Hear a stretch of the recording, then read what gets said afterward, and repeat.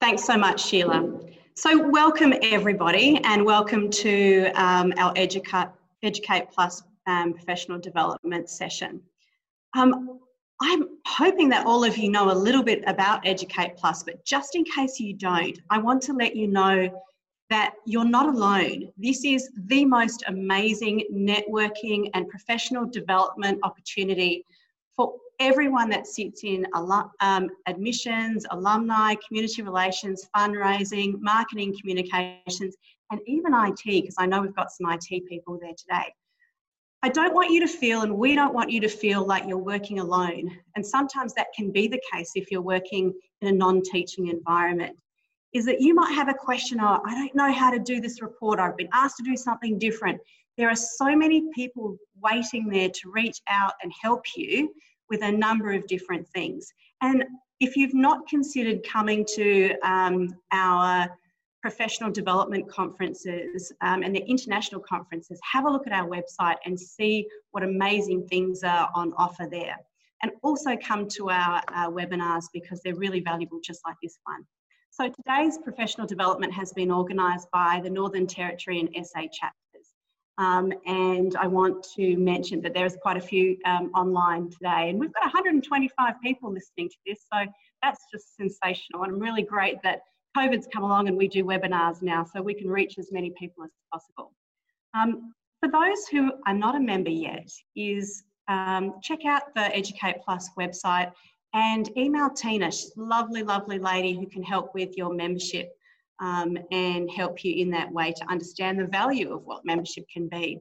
Just going to share my screen with you because a lot of our work couldn't be possible without our sponsors. So Open Book Howden is one of our sponsors in South Australian NT, and it's an Australian-owned company and operated business employing over 55 people. So Open Book Howden's foundation is printing historically, but is definitely connected with education, and they currently represent over 300 schools nationally. So please don't worry that they're based in South Australia, because they ship globally. And their services include creation of strategic marketing plans, brand design and refresh, creative design, digital web, and of course, print. So we're all used to Zoom meetings, so you can connect with David Locke. He's a very friendly guy, even if you're interstate, and David and his team will build that really strong relationship with you to really meet your goals of printing and all the other digital design projects that we might have. So you can see on the screen that we actually have a special offer from Open Book Howden today for Educate Plus members to take advantage of their yearbook discovery and directions package. So that's $1,990 worth of value, and it supports our schools and colleges to evolve their annual magazines, ensuring it delivers the very best possible outcomes that we're looking for. And the package includes workshops, surveys and design concepts, all at no cost. So have a really good look at that and reach out to David Locke, because I'm sure he will definitely give you a hand. So before we start with our presentation today, I just want to tell you a little bit about Daniel Crago, our presenter. So he's here to share his insights into how we can achieve better customer experience, which is exactly what we want for all our communities, through really effective and targeted communications. Daniel is the Director of DC Consulting and is newly appointed General Manager of JP Media. And most importantly, he's a dad of 2 school-age girls. So you will have opportunities to ask questions throughout the presentation. So do send them through that chat room, and I'll check in with Daniel a couple of times through the presentation, and then you can ask those questions during and then again at the end. And feel free, he's a very nice guy, he's very knowledgeable. So I will hand over to Daniel and he will begin his presentation.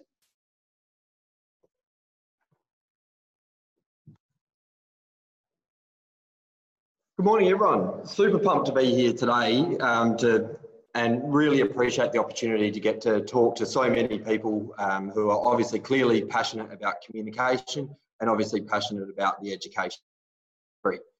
I guess first of all, how good is Zoom?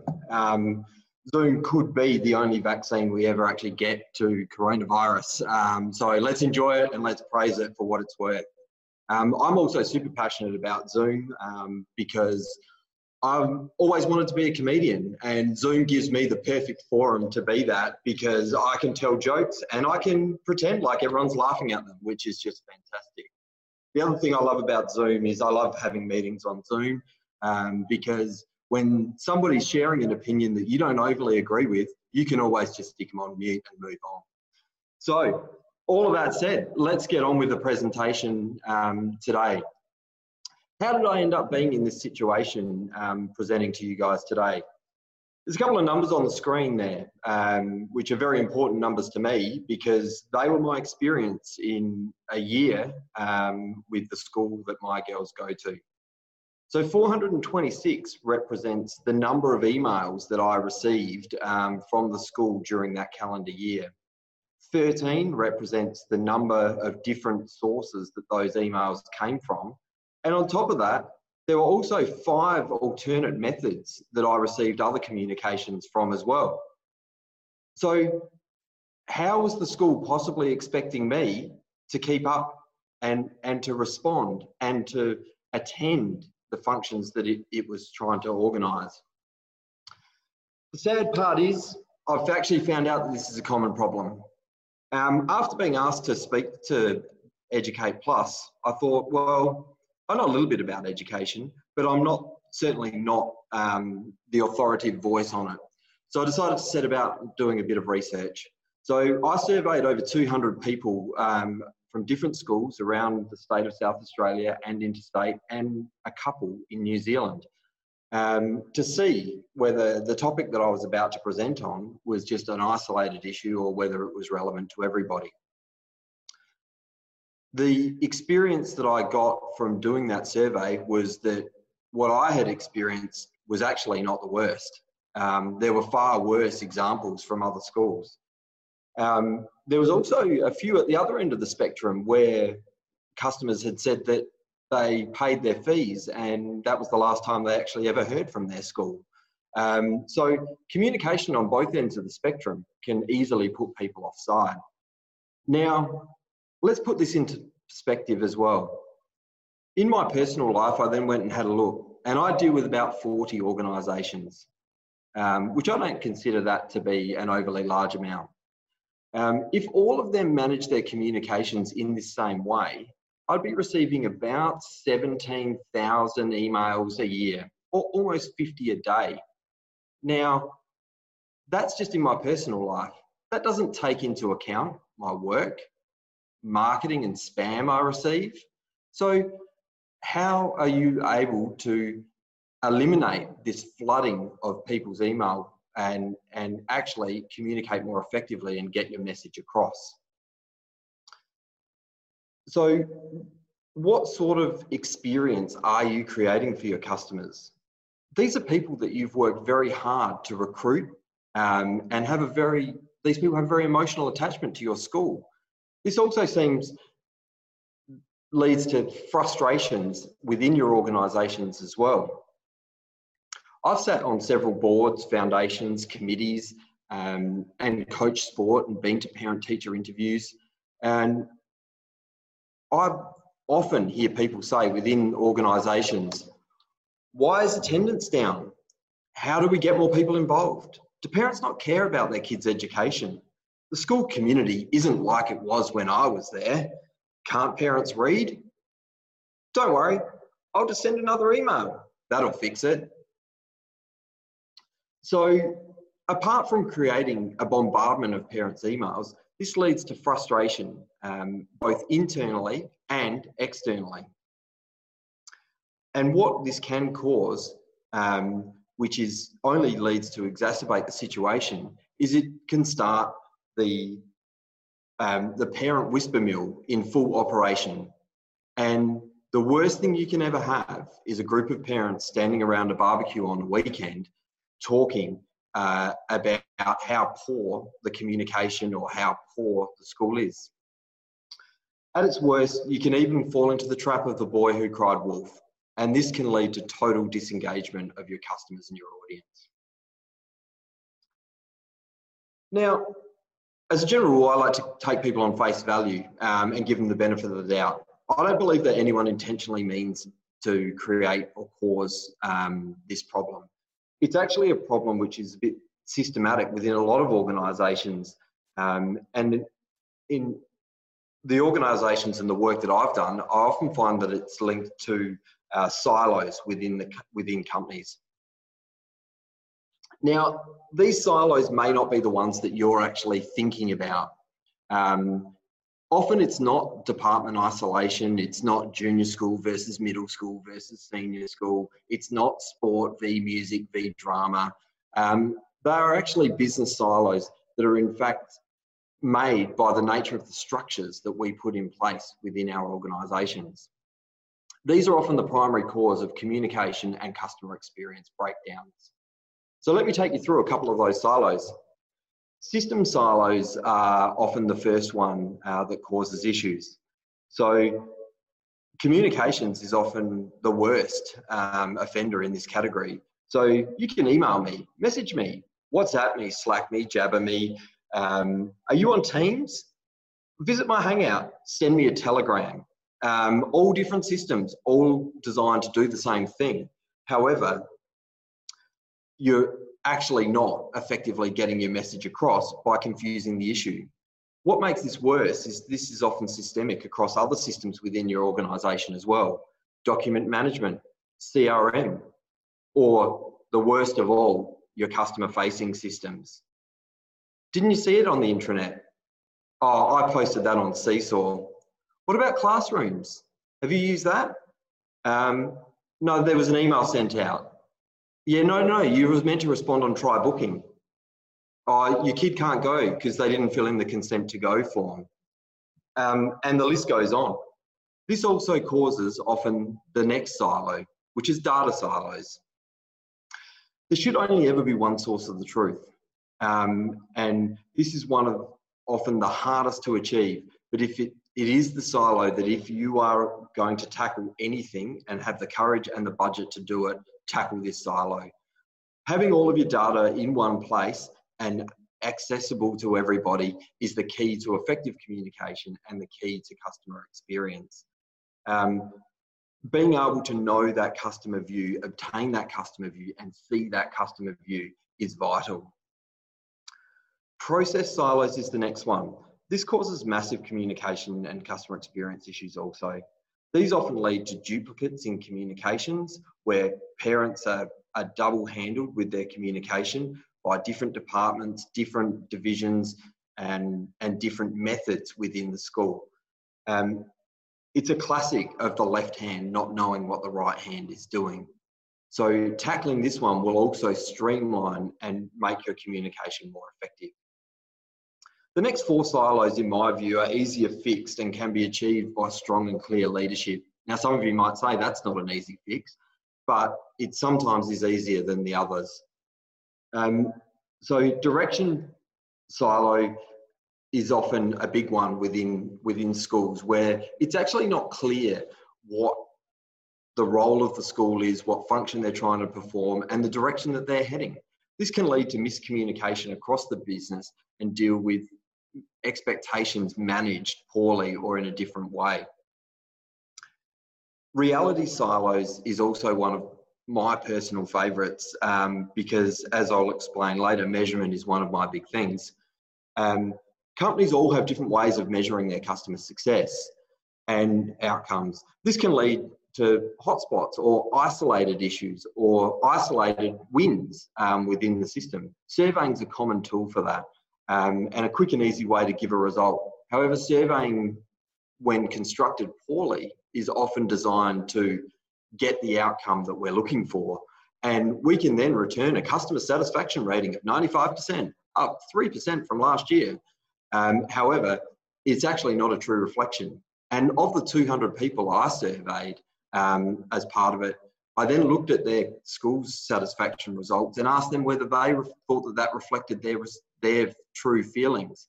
And less than 30% said that they felt that the results actually reflected how they were feeling. I also have a great example of this reality silos from one of my previous experiences. I ran projects as a customer experience manager for a cemeteries authority. It was a dead easy job. And I used to go out every morning and go for a little stroll and say, anybody got any issues, anything they want to talk about, anything they need to discuss, any problems that they want solved? Invariably, I got no response. So my only assumption was clearly that the customer satisfaction was at 100%. Goal silos is the next ones that we look at. And this is about structuring your business to ensure that your goals are correct. If the customer isn't the key focus and understanding of every person within the organisation, then you are going to run into issues with customer and communication and experience. You will often have different departments within organisations which are working off different goals. You might have your finance and IT departments which are looking for cost savings and efficiencies. You then have your teaching staff which are looking for the best educational outcome. You may also have the principal which is responsible for the business as a whole. These conflict of goals only ever leads to a customer experience which ends up being less than ideal. And the last one is measurement silos. How people are measured dictates how they will behave. If you are placing measures on people which is not focused on the customer, then they will perform to the measurements that are put in front of them. This often leads to disadvantage and stunting of growth within an organisation. Silos create inefficiency, they create waste, they create inaccuracy, and ultimately they create loss of customer and staff. And the end effect of that is diminished profitability and the potential of growth. Bridging these silos and developing a customer-focused approach is a real competitive advantage. It still is, but it's not going to be for long. Soon that will be the norm and what is expected. And where does that leave customers? Where does that leave companies who don't adopt that process? The customer. Let's talk about the customer for a while. After all, they're why we all have a job. They're why we all have the luxury of sitting here today. But how often do we actually think that? Why have we become so complacent?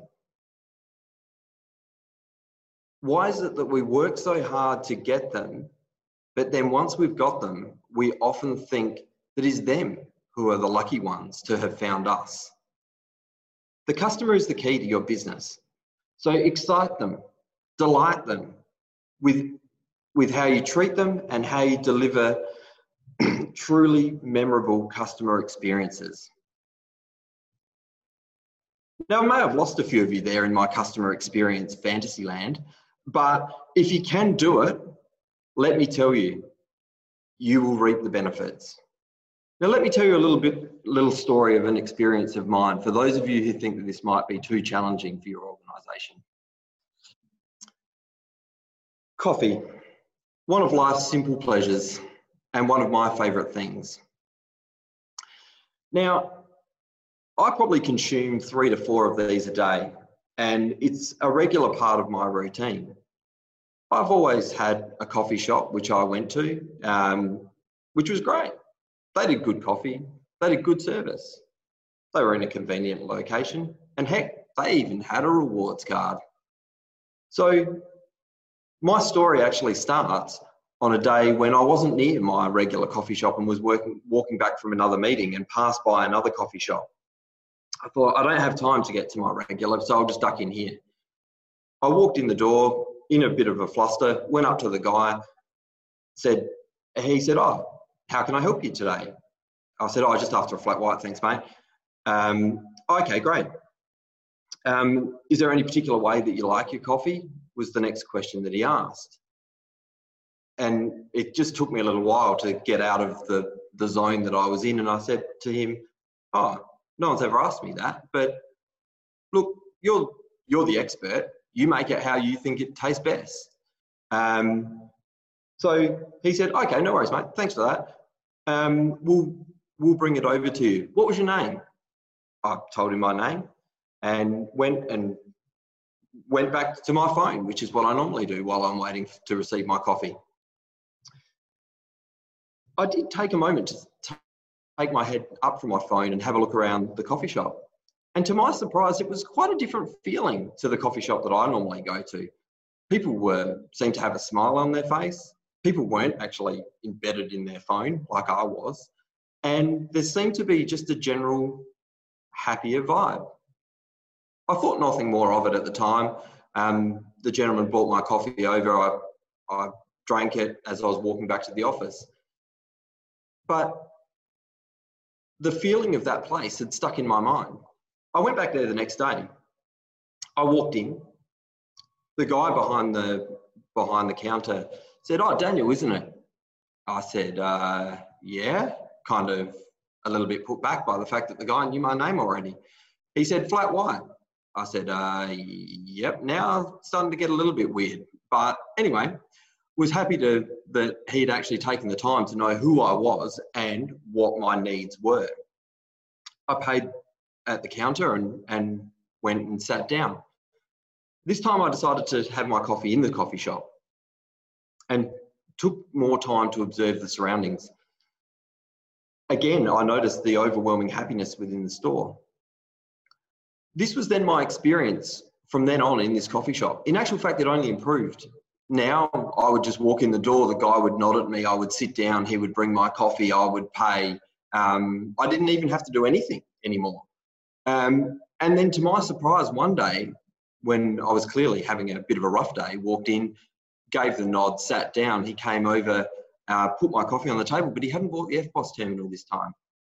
And I said, "Oh mate, I need to pay." And he said, "Look, don't worry about it, Daniel. It looks like you're having a bad day. This one's on us." And it was at that point that I was a little bit put back. I thought, this guy actually really understands what customer experience is about. So I actually asked the guy a question. And it's one of my questions which I ask all businesses when I'm working with them. And that's the question of, why are you in business? And to this day, this guy's response is still the one that has demonstrated that he really understands customer experience. He simply said, "To make your day a little bit better." It wasn't about the coffee for him. It wasn't about anything to do with his business. His business' true focus was the customer. And he understood that the reason why he was in business was because he was able to develop a customer connection and able to connect with customers on a different level to other coffee shops. And he was able to drive that through his business. And he was able to deliver that through a product, which was coffee. But the reason that he was there is because he was able to make customers' days just that little bit better. So on from that is a model which I use to explain customer experience and explain customer connection to groups. And it's often been an eye-opener when I present to executives and boards as to how simple it is. Now, this model isn't mine. I wish it was. This model was created by a gentleman by the name of Simon Sinek. And it's a simple 3-question model. And it starts with what. Most companies are able to answer what they do. If I asked any of you as schools, what do you do? Well, we educate children. It's pretty easy. It's not hard. That's what we do.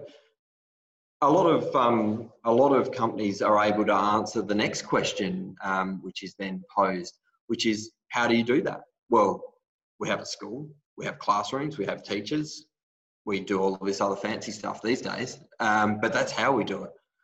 But when asked why, it's often a different question. Often the answer rate drops away, or it simply boils down to personal or money-driven answers. Well, why are we in business? Well, to make money. Isn't everyone in business to make money? Or it's, why are you in business? Well, because I've got a big ego and I want everyone to know how good I am. The why is often the hardest question for businesses to answer.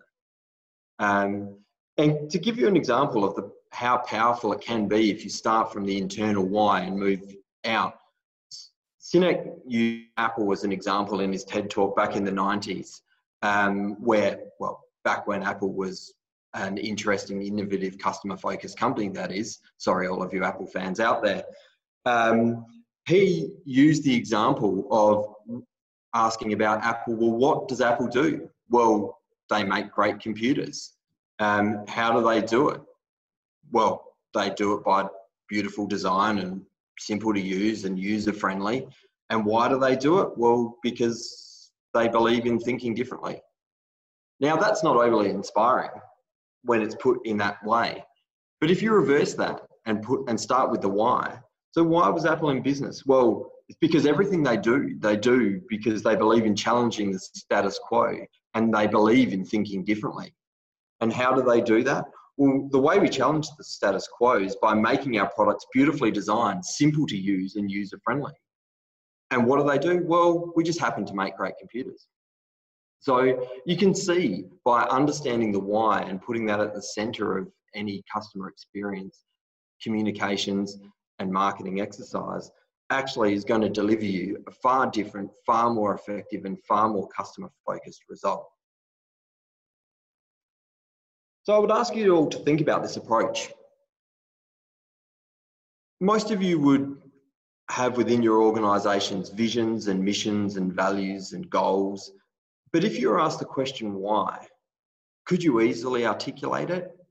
And is your answer internally or externally focused? By doing this alone, it will help you straighten up your communication and improve your customer experience. Once you've established this, you're ready to go. Who is your next challenge? I'm not sure how many of you have worked in a startup or worked with startups, but this question is often one of their biggest challenges. Who? You can't be everything to everyone, so pick your who's. But not only pick your who's, once you've got them, understand them and build your business around them. So most of your organisations are really fortunate. You've been around for years and have gained knowledge of who takes up your product and know the type of people that use your organisation.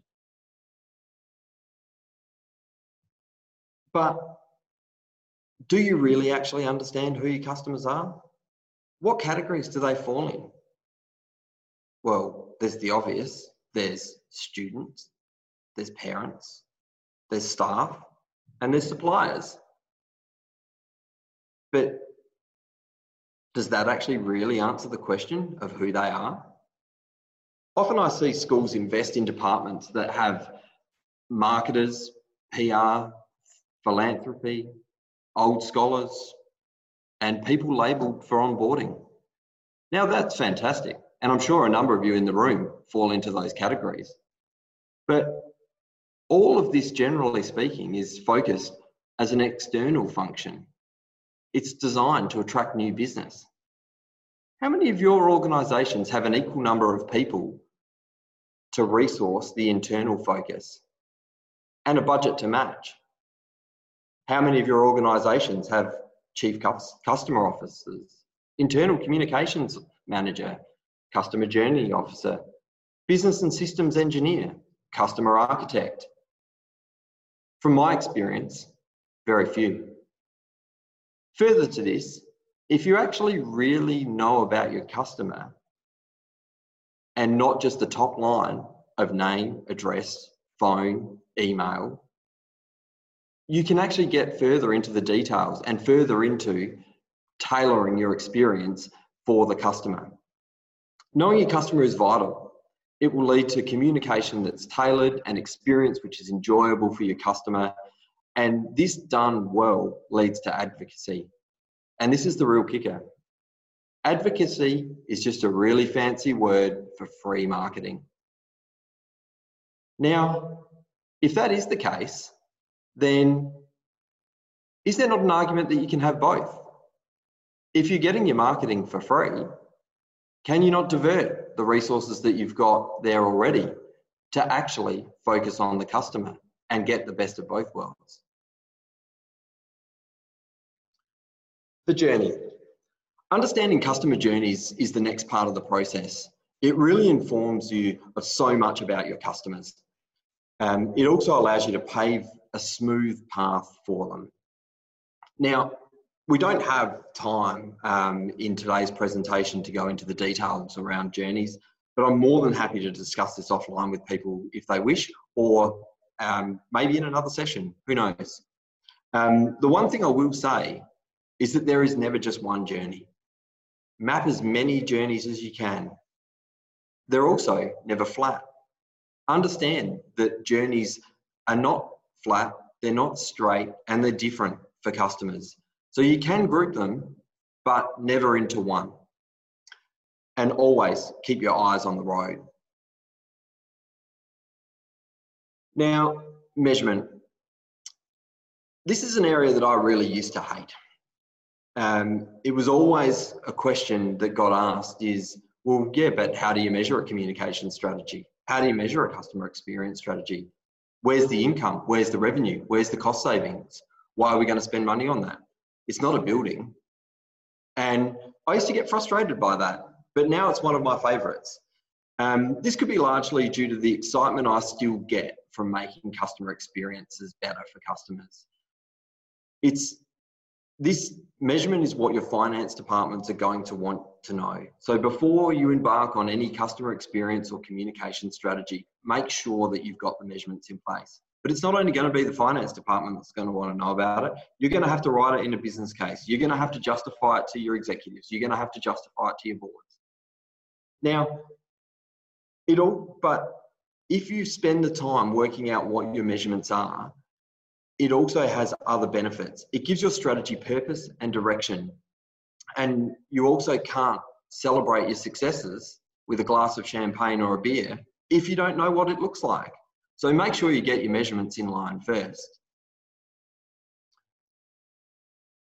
Also, pick measurements that are real.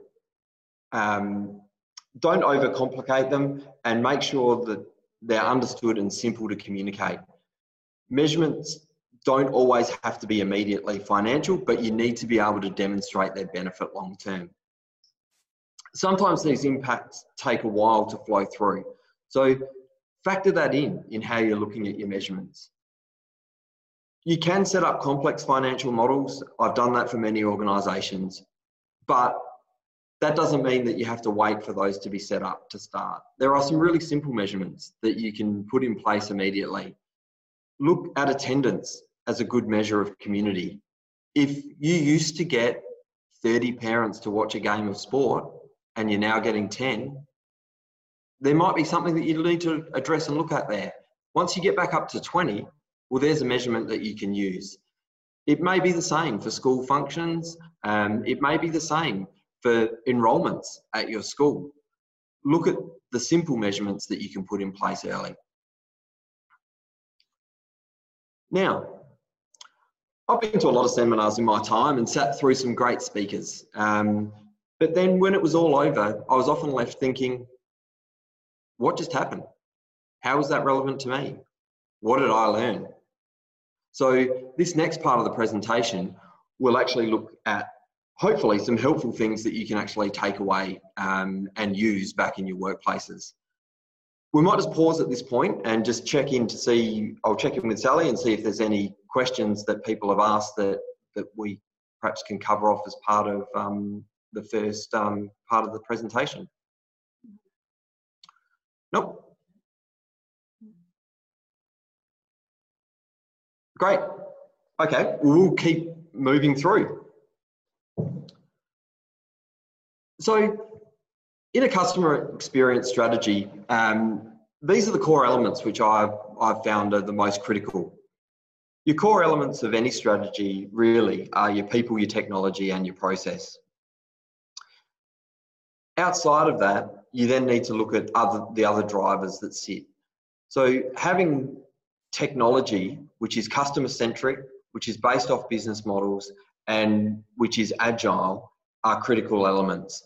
These will ensure that you can start eliminating some of those silos that we mentioned about initially around systems and around data, because your technology department is one of your greatest assets.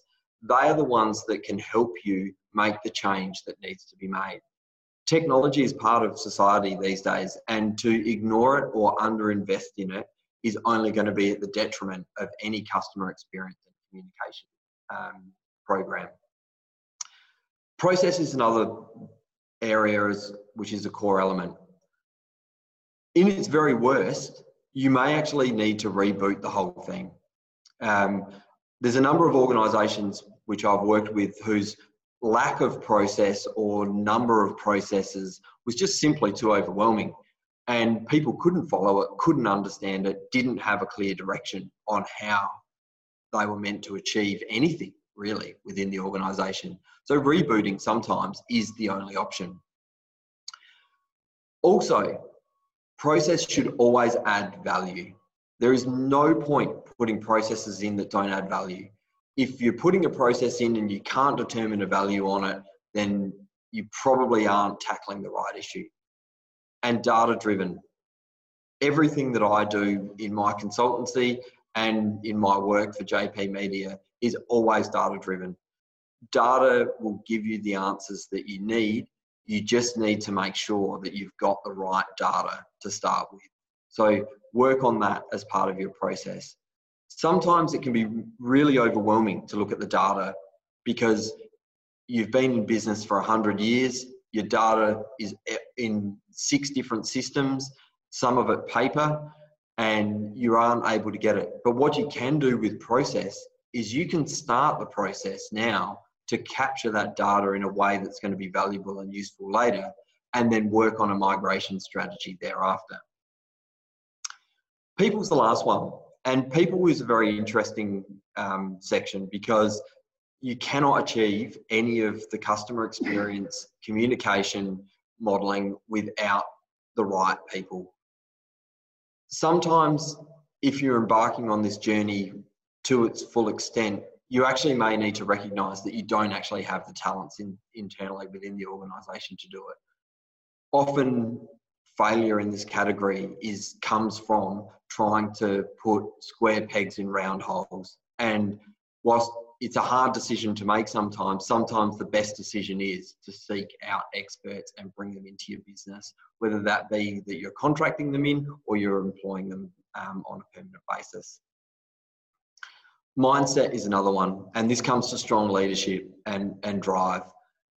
If you're unable to get the mindset right within the organisation and unable to get people to understand the value of the experience model that you are trying to roll out, then it's going to be a long and hard journey for you. And mindset is something that you should be monitoring and should be keeping track of throughout the course of your journey.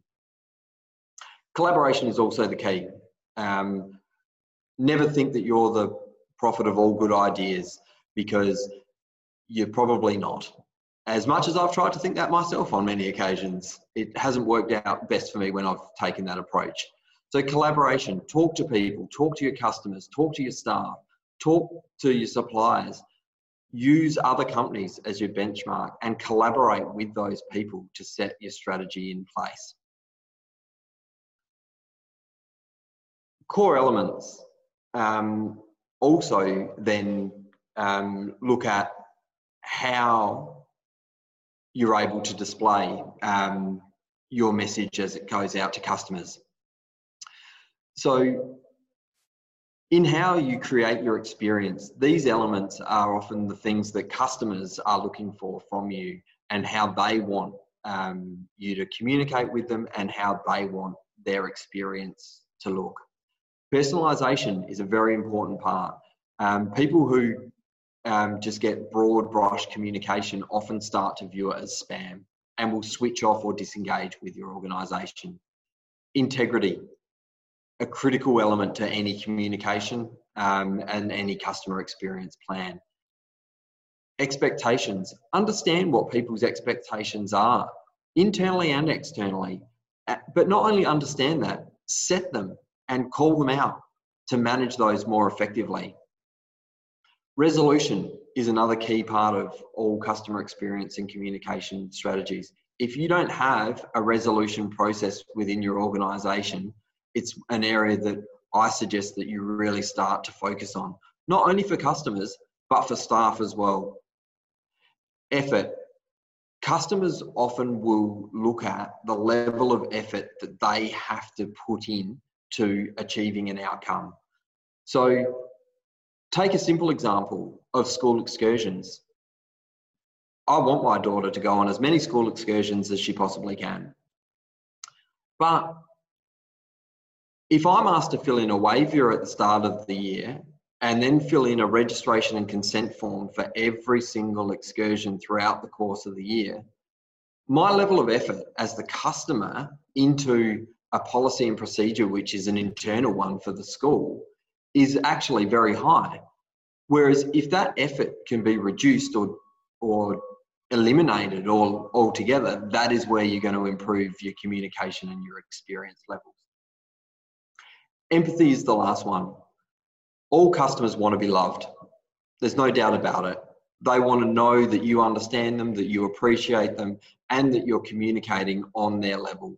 So really think about those 6 elements when you're producing your communications out to your customers. Often, people don't know where to start. People try and bite off big chunks. People try and set up massive projects. I was working with a company just recently that said, yep, we understand that our customer experience journey is a 3-year one, and we want to map it all now. I said to the CEO of that organisation, that's just not realistic. We can set out goals and visions for the 3-year plan, but there's no way that we can map out in its entirety 3 years of work, because the reality of it is we're going to find things out along the way. We're going to have customer input along the way. We're going to have staff input along the way. And we haven't gone through those engagement processes. We haven't gone through getting suggestions for improvement and looking at optimizing the process. At the moment, it's 6 fairly smart guys and girls sitting around a table making their own minds up on what this company should look like. We need to be able to be agile in the way that we do it. Now, this methodology can be used for whole strategies, but it can also be used for a very simple piece of communication. If the school's about to try a new service or product or way of doing things or notifying parents of something, you can use this approach for one piece of communication. Evaluate the process and the company structure first. Work out, have we informed people, do people understand internally about how we're going to do this and how we're going to put it out. Seek suggestions for improvement and optimize the process. And that should be from internal and external. Design in collaboration with the users. Get their input, get their feedback. Now, you might be saying, for a simple bit of communication, I don't have time for this. But I'll tell you, if you make the time for this, you'll find that you've got a lot of time after the communication's gone out, because you are not fielding 100 questions of, oh, I didn't understand this. What does this mean? Is that affecting my daughter? Oh, no, I don't like that. No, I'm going to go and talk to the principal. Thanks. So make sure that you ensure that you use that design in collaboration with users' part in everything that you do. Construction and implementation, make it structured. Don't make it ad hoc. Don't just think, oh, I've got an idea, I need to tell people, I'm going to send it out. And lastly, evaluate and monitor. Make sure that your communication is effective. Make sure that your audience is receiving it well. Make sure that you're improving on every piece that you do as you go through the journey. And taking those little steps on every single piece will ensure that you'll rapidly evolve into a customer experience machine. So let's quickly have a look at the path to success. Start with the customer. It's as simple as that. There is no other starting point. I've had many somewhat heated discussions with CEOs, executives and managers about that's not the place to start. We need to start with our product. We need to start with our offering. We need to start with any other myriad of things. But the only place to start with all of this is with the customer. Identify your connection points. Make sure that you understand where your customers connect with you. whether it's online, whether it's in person. It doesn't matter. You just need to understand those connection points and understand the value that the customer places on each of those connection points. And every customer is going to be different. Choose your top customer journeys. Start working on those. Start mapping them out. Start putting in place a simple process that you can structure your organisation around. Identify your systems, tools, and principles that sit behind them. This is something which often surprises me when I talk to organisations, that they actually don't even have an understanding of what they are. I'll often ask an executive group, well, list off the systems that you use. I'll get 3 or 4, maybe. I'll then go talk to a person that works in a call centre or a customer-facing role or something like that. And all of a sudden, I will see that that person's able to list 20, maybe 30 different systems that organisation uses and tools that they use. So make sure that you identify them at all levels, understand their purpose, and then try and simplify them as much as you possibly can. Your IT areas are fantastic at helping out with this role. It's probably something that frustrates them and has frustrated them for years, and it's now their time to shine and tell you how you can run your business better from a system and tools perspective. And if nothing else, a pandemic should teach us is the value of your IT department and how they can improve, enhance, and innovate within your business.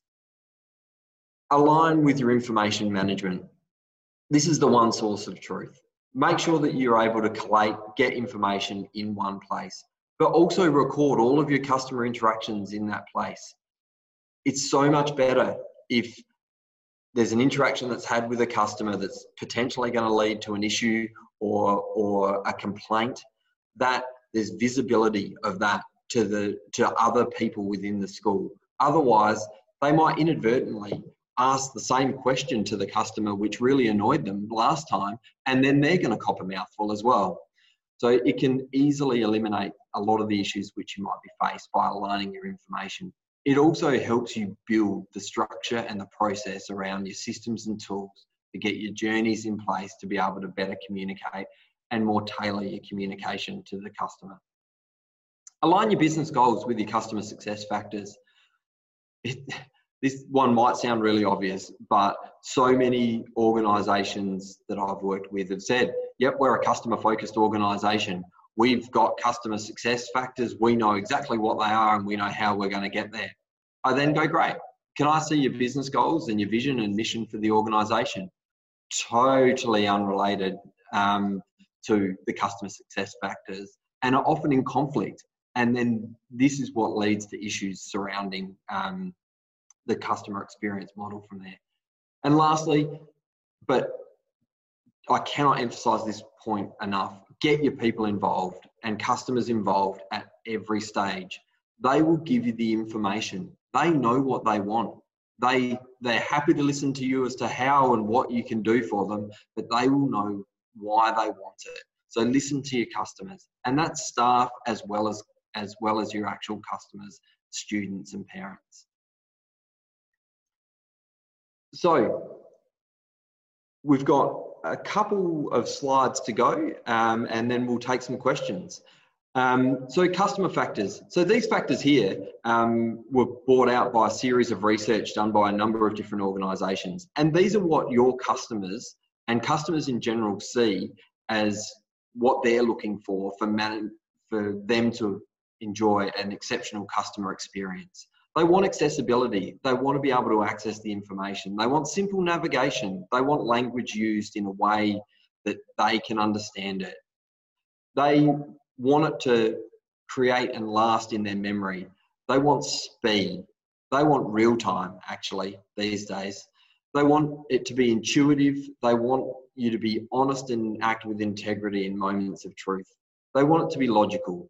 They want deliverability of the information, one time in a single source. They want it to be personalised to them. They want to have choice as to how they interact with you as an organisation. So don't go down a one-path model. They want convenience. They want to be part of a community, and they want simplicity.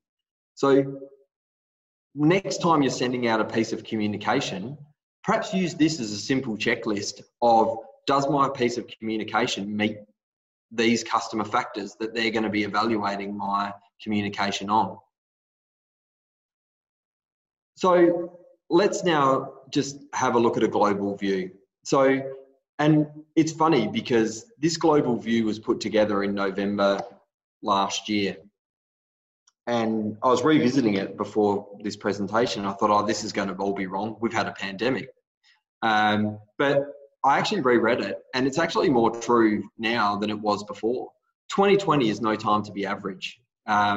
If in times of crisis, being average is going to be the killer of your business. You need to be innovative. You need to be on the front foot. You need to be cutting edge in 2020.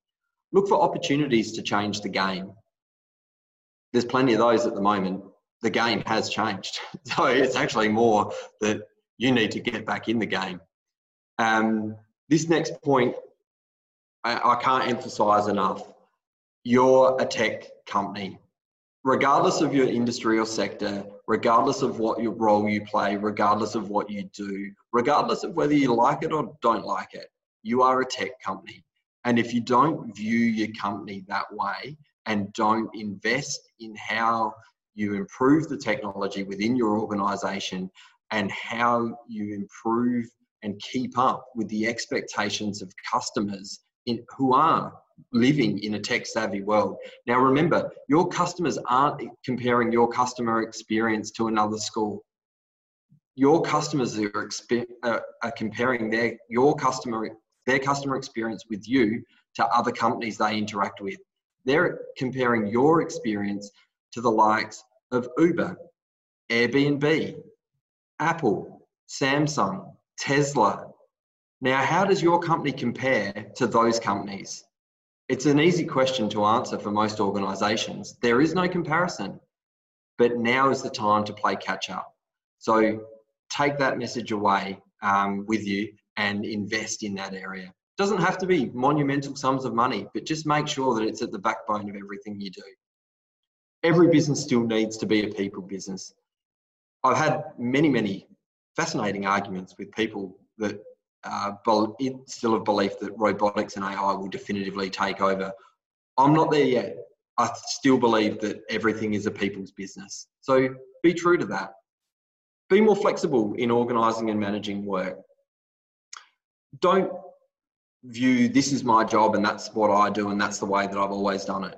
You need to think a little bit more outside the box these days. You need to be more flexible. You need to look at how you can collaborate and interact and make everyone's job easier. That's the way of the new world.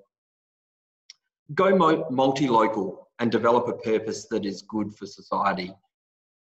This was one that I skimmed over when I first read this back in November, but now is just so super relevant. If you are not dealing and interacting with your local communities, your local engagements, thinking local, acting local, and considering global, then and trying to build a society and a community around your organisation, it's probably an area that you can really start to look at and think about. So that then brings us to some questions, and we'll check back in if we've got some questions there. It's time for me to now hear the voice of the customer, and I'll listen to what you've got to say. Hi, Daniel. We do have a few questions. Sally, did you want to read those out?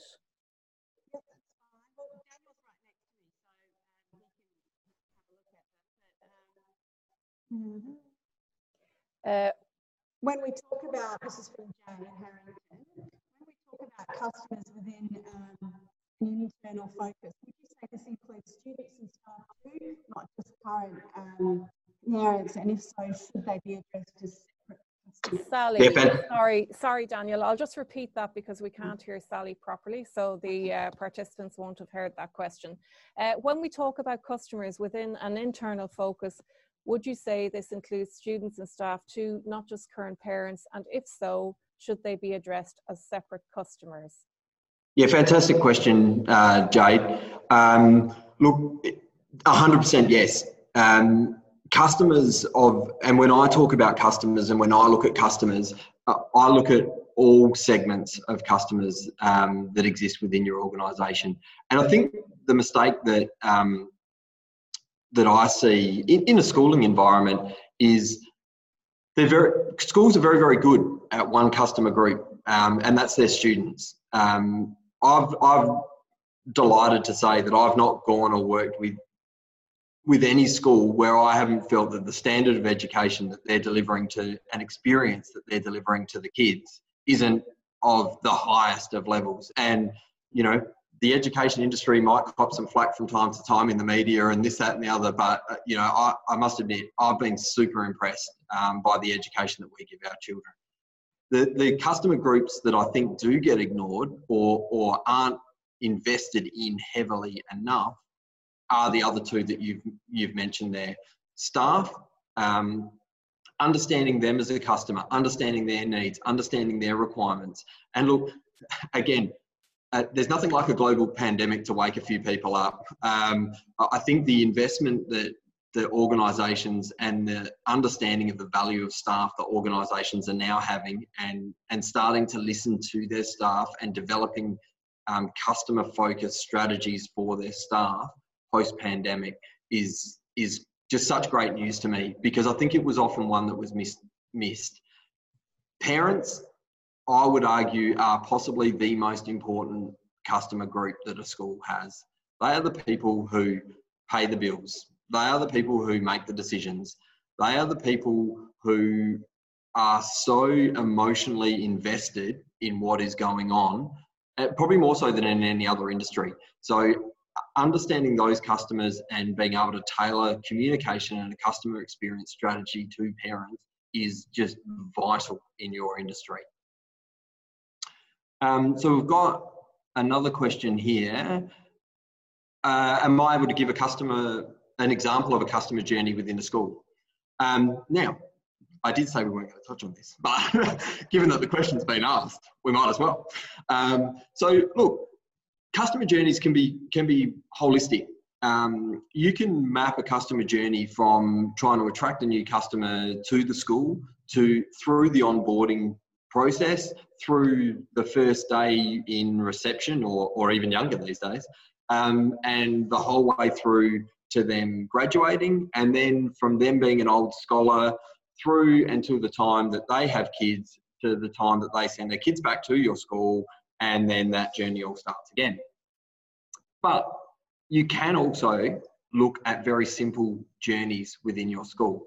Now, I gave the example of school excursions. Now, that is a journey that we put our customers through. How do you consent to a school excursion? How do you agree to a school excursion? How do you register, cover off your legal liabilities, all the rest of it? You can look at that as a customer journey on its own. And sometimes it's the simple journeys like that you can start with initially, so that you can move your way through starting to map them. You don't need to start at the top. And I actually would discourage people from starting at the top. Get it right with some simple journeys and then move on from there. Thank you for that, Daniel. Any other questions? Now's your chance. Sorry, before I interject, Daniel just wants to go back to the slides quickly, so I'll just return to that.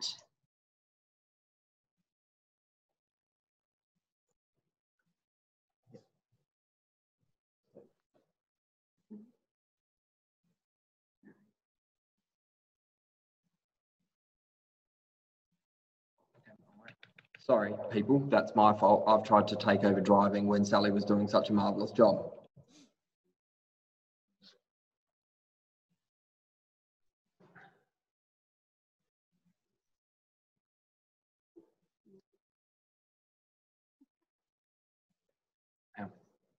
So, I guess what I wanted to do was just finish up with some quick wins that everyone can take away. As I said, I'm a big believer in taking things away from seminars so that people have got things to share.